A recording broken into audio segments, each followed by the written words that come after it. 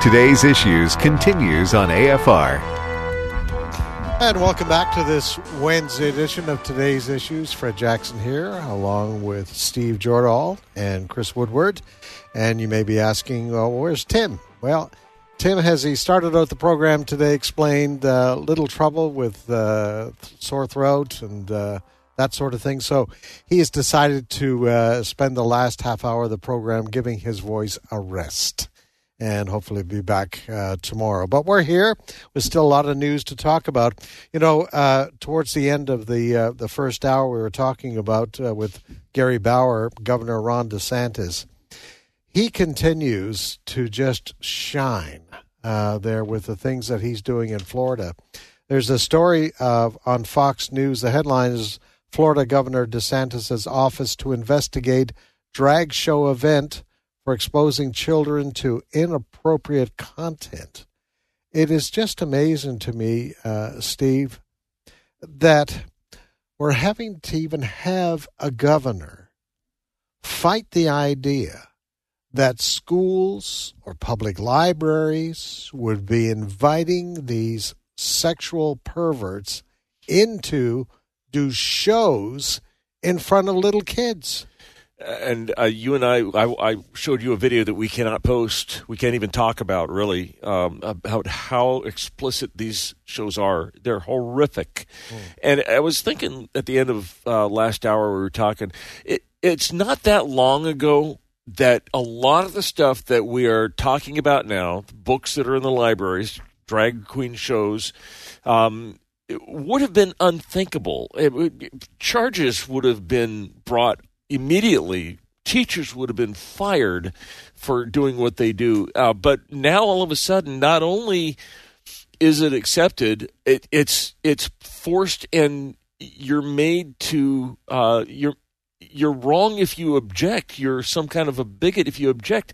Chris, I don't know what's happened to this country and how it can change so quickly from normal, what we would consider normal way of acting it to what we've become. Yeah, and when it comes to like drag queen story hours, sometimes they're at zoos, and I'm not making that up. Montana Zoo was in the news months ago because they were going to host a drag queen story hour, and some people are like, well, you don't have to, take your kid. Nobody's forcing you to sit in on it, and there is some truth to that. But one thing that is true is the fact that even public libraries, taxpayer-funded institutions, are hosting these events, which means while Johnny and Jane might not be there in attendance, you're still paying for these people to do all these ungodly things in front of them. One organization, and this is in the social media realm, that has been trying to bring drag queen story hour situations to light and other radical LGBTQ stuff has been in something called Libs of TikTok. And it's been around for a while. We've aired many sound bites on this show of things that Libs of TikTok posted. And I bring all this up because the founder of Libs of TikTok, and I may be mispronouncing her name here, Shaya Raichik, that's how Rusty said it earlier this morning. Shaya Raichik was on Tucker Carlson's program, and she talked about a number of things on the radical LGBTQ side of things. And I've got several sound bites here. Let's begin with this one. It's Libs of TikTok founder Shaya Raichik telling Tucker Carlson that the radical LGBT community has become a cult of sorts that won't let people leave. Clip one. What is going on here? Do you have any theories? I think there's something so unique about the LGBTQ community has become this cult, and it's so captivating. And it pulls people in so strongly, unlike anything we've ever seen. And they brainwash people to join, and they convince them of all of these things. And it's really, really hard to get out of it. It's really difficult. And there are studies on this. Like there's been a lot of reporting on this about people, parents who are like, my child is starting to say, that they're non-binary or transgender or whatever, and what do I do? How do I stop this? And it's really, really difficult. It's unlike anything we've ever seen, I think. Now, that's It's an interesting situation. Steve pointed this out in our discussion about what we were going to discuss on the show today. And Steve made a good point, I thought, prior to the show that, Libs of TikTok is just videos. It's stuff that other people posted that they were basically sharing on their platform, on their account. So it's not like they're taking things out of context. It's literally saying, look at these things people are posting online.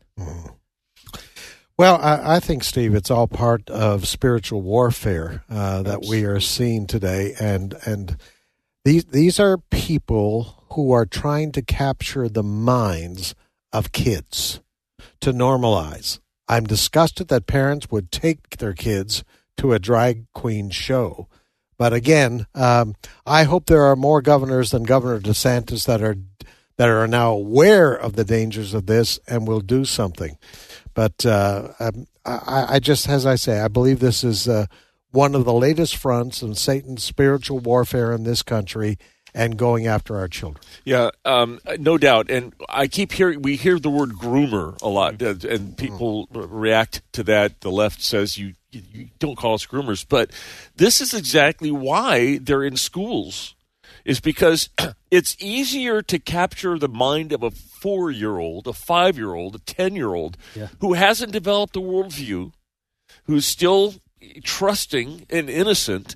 If it's easier to capture that mind than it would be even of a high schooler who's now developing their own sense of what's right and wrong, and it's wicked. It is spiritual. It is spiritual. It's demonic. Yeah. What's going on? Well, I think parents need to be alerted to this. I think pastors should be talking about it and warning their congregations, finding out what's going on in their community. I mean, we talked to Kirk Cameron, I guess it was late last week, about he's won a battle in at least a couple of public libraries about doing a reading in those libraries. They didn't want him at first because he's a conservative. So be aware of this. This is serious stuff, and our church communities need to be aware of this. Anyway, Steve, next story. All right. Let's talk about, I want to talk about a little bit about COVID. I just saw a headline that before coming in here. The city of Milan in Italy is now testing everybody that's coming off of a plane in China, because they say that passengers on Chinese Airways, 50% of them have COVID, is what they say. So the COVID pandemic, you're going to keep hearing a lot of stuff. Maybe it's not gone. But here's what I want to make sure that we watch. Did we learn anything over the last 2 years? Because a lot of stuff that we tried backfired, and I haven't yet heard a lot of people in authority admit that at this point. I do want to play you this. There is a guy that his name is Dr. Ya, and Ashish Ya, and he's an advisor to the White House on COVID issues. And just last week, he was on a Zoom call, and he made an astounding statement that I think everybody needs to pay attention to, especially schools, when they're starting to try again to mask up our kids. Listen to Cut 8. There's no study in the world that shows that masks work that well. So you're never going to get the kind of benefit from mandatory year-round masking as you would from making substantial improvements in indoor air quality. But it's a lot easier to implement as well. You know, that's amazing compared to what we were getting from Dr. Fauci over the last couple of years. Of course, he did change his mind eventually. Up in I think Chris is in Boston, where the school district up there has already announced a mask mandate for the first 2 weeks of the new term. Yeah. Then the kids get off break. Yeah, basically they are concerned that Christmas and other holiday gatherings, maybe kids got contaminated with COVID. Now they're going to bring it back and spread it to other students and teachers and stuff like that. And Boston wants people, or students specifically, to wear masks, even though we have a ton of evidence that say kids aren't the super spreaders we thought they would be, on top of the stories which Steve and I have covered for what seems like 100 years now, questioning the efficiency of masks. I do have some sound here to go with what Steve just mentioned. Fox News medical contributor Dr. Nicole Saphier was on Fox and Friends this morning criticizing Boston schools and others for pushing masks. Clip 7. The fundamental problem here is that you've had the public health establishment exaggerate the risk of COVID to kids, some of the mask wearing, the transmission in school for the last 3 years. And while some of these precautionary things may have been acceptable early on in the pandemic, 3 years in, the onus is really on public health experts to prove that some of these interventions work. Public health is not about just the numbers. It's not just about decreasing transmission rates. There are so many other factors involved, especially when it comes to children wearing masks. They're now saying you need to mask up to prevent RSV and flu. But RSV and flu have been around for decades, if not centuries. Don't you think if masks had proven to work before, that they would have mentioned it before COVID? It doesn't necessarily make sense. You know, Steve, I find it amazing because it was drilled into the American mind in the initial year and a half or so of the pandemic. Follow the science. Follow the science. Follow the science. And if you disagreed with the CDC and Fauci, well, somehow you were a flat earther and that you had bad information, and we're going to go to Twitter and make sure your point of view doesn't get out there. But now we do have science. We do have science that the vaccination doesn't keep you from getting COVID, that the boosters don't keep you from getting COVID, that the vaccination and boosters don't keep you from spreading COVID. And that they're dangerous. And that they're dangerous. So all of a sudden, we're not hearing this follow the science anymore. So it goes to the belief that there was a whole lot more of a political agenda in these steps that the CDC were telling Americans they had to follow versus a scientific reason. Absolutely. The Twitter files, the number 10, the last one that was released, really highlighted the fact that the FBI, the White House, and the health agencies like the CDC and the National Institutes of Health were orchestrating a narrative, and they didn't want anything that was going to upset the narrative. How many of you guys out there remember the push for vaccinations? Got to get vaccinated. Got to get vaccinated. And now we're, like you said, Fred, they're not effective, and in some cases we're finding out they may be dangerous, even deadly. Everything that we say now today would have been in the realm of conspiracy theory a year ago. I don't think that there's any such thing as conspiracy theories anymore because they're all proving to be true. Don't tell me there's no aliens, by the way. Yeah, and listen, if an individual decides for themselves to get a vaccine, go ahead and do it. Yeah, go ahead. We're not saying that. You have a discussion with your doctor. You agree you're going to take the shot, take the booster, whatever the case, and that is your decision. What has been the concern of many conservatives are the mandates. Right. In other words, to the healthcare worker, Chris, I know you've been covering this story. Mm-hmm. For the healthcare worker who says, no, I'm not going to do this, I'm sorry, you lose your jobs. The military people, thousands of military people thrown out for not taking the vax. So it's not so much we're condemning the individual decisions. It is the mandate. Mm-hmm. It is the government. It is the businesses saying, unless you do this, you don't work here anymore. Sure. Yeah, a number of the people early on that filed challenges to the mandates were people that themselves were vaccinated for COVID. I can name two people by name, Ben Shapiro and Jeremy Boring, his business partner at the Daily Wire.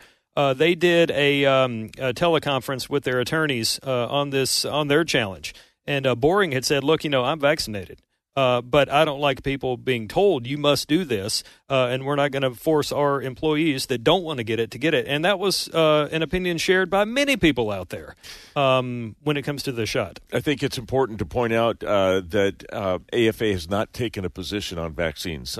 We have this discussion. I don't want to make we're not speaking for the ministry as to what you should or shouldn't do.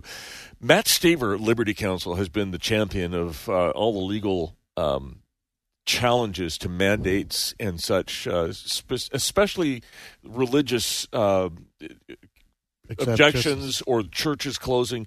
Matt has just done a hero's work down in Florida at Liberty Counsel at that. Okay. The robots are coming. AI. We're almost living in a Hollywood thriller. They took they did an interview with an artificial intelligence robot, and they happened to put a face on this particular robot. It's a woman's voice, and Channel 4 in England, they only have like 4 channels. Channel 4 did this interview with this AI, and they asked the AI to do a speech like King Charles was going to do. How would you do the speech? Listen to this. This is cut 11. Right, you're being interviewed for Channel 4. Are you comfortable? Yes, I am comfortable. Can you give me a speech about the year, like the one King Charles will give? My fellow humans, I come before you in this moment as an AI robot, eager to share my thoughts on the year that has passed. It is true that many of the occurrences of 2022 have been negative in nature. We have seen people in power succumb to anti-Semitism, corruption and hate, and increasingly extreme weather conditions from climate change. However, there have been glimmers of hope and joy in these moments of darkness. We saw the growth of inclusivity, with the UK getting its first PM of colour and its first Hindu Prime Minister, and with Kim Petras becoming the first trans singer to have a #1 song on the Billboard Hot 100. Thanks. Do you like humans? Not particularly.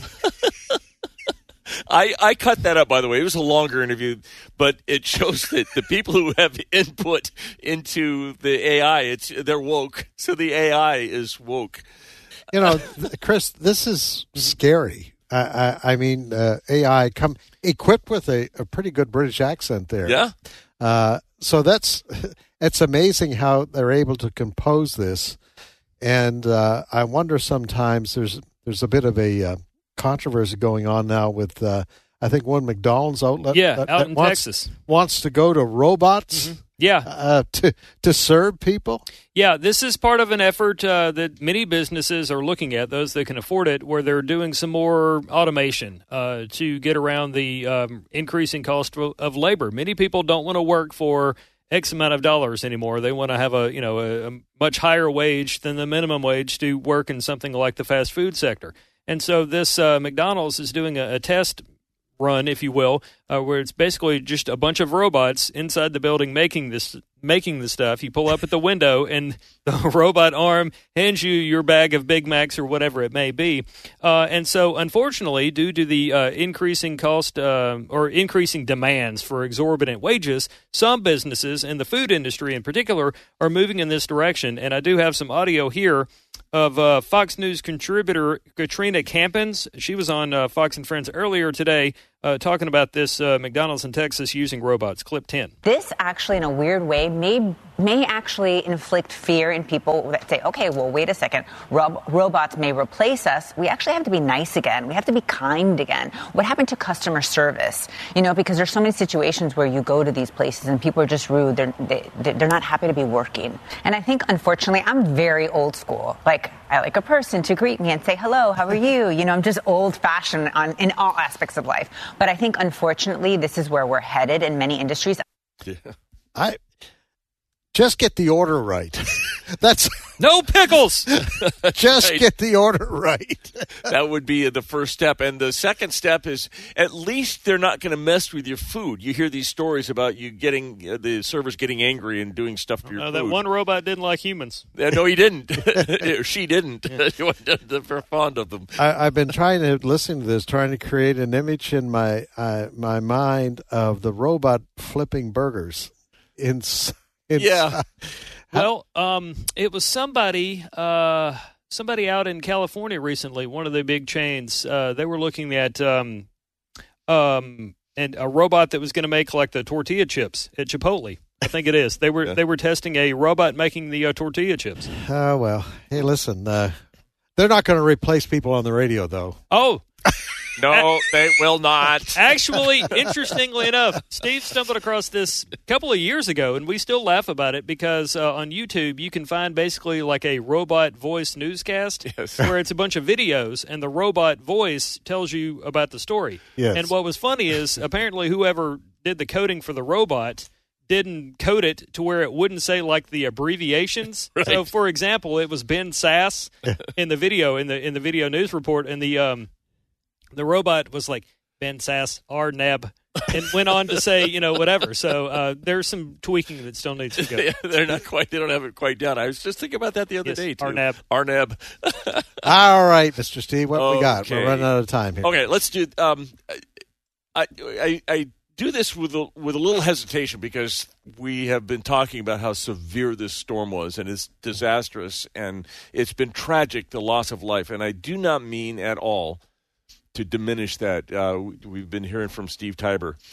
But occasionally a TV station will run into some personnel issues too, and I think this particular TV station, this is KWWL in Iowa, and I think their weather guy got stuck somewhere that they couldn't find him. So they asked their sportscaster, his name is Mark Woodley, to fill in. And I mean, the worse the weather got, the worse his mood got. Listen to Cut 12. I normally do sports. Everything is canceled here for the next couple of days. So what better time to ask the sports guy to come in about 5 hours normally earlier than he would normally wake up, go stand out in the wind and the snow and the cold, and tell other people not to do the same. I didn't even realize that there was a 3:30 also in the morning until today. It's absolutely fantastic, Ryan. You know, I'm used to these evening shows that are only 30 minutes long, and generally on those shows I'm inside. So this is a really long show. Tune in for the next couple hours to watch me progressively get crankier and crankier. Well, I'll tell you what, Ryan, I've got good news and I've got bad news. The good news is that I can still feel my face right now. The bad news is I kind of wish I couldn't. Yeah, we've all been there. At one point, he was like, inside the weather truck, they got heat, but outside they don't have heat. There's no heat out here, right? Yeah. Well, I guess this is the plight of juniors in the broadcasting business. That's right. Jim Cantore he had to start somewhere, right? Had to start somewhere, yes, but that's the way the industry works. Yeah. And this young man, but you learn from experience. Maybe down the road he'll turn into a weather guy. Well, he's certainly become viral for his weather coverage. So it's a good start, I think.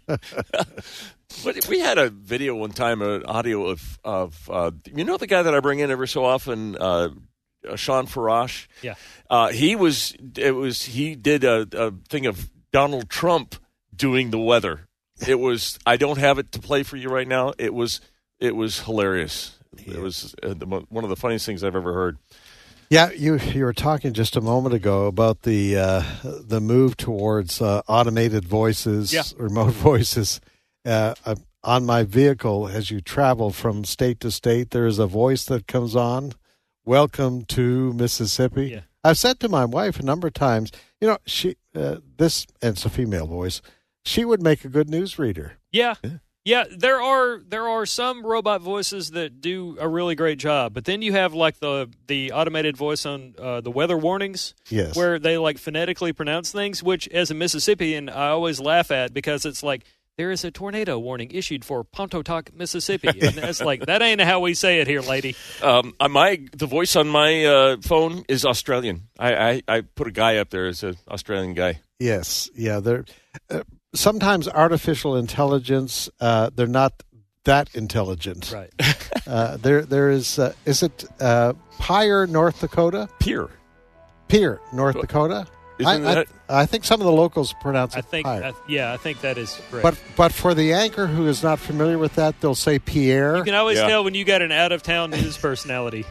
Yeah. First thing you do is you go find out how everybody pronounces everything. Ask Christian. Yes, yeah, that's not right. Do what the locals do.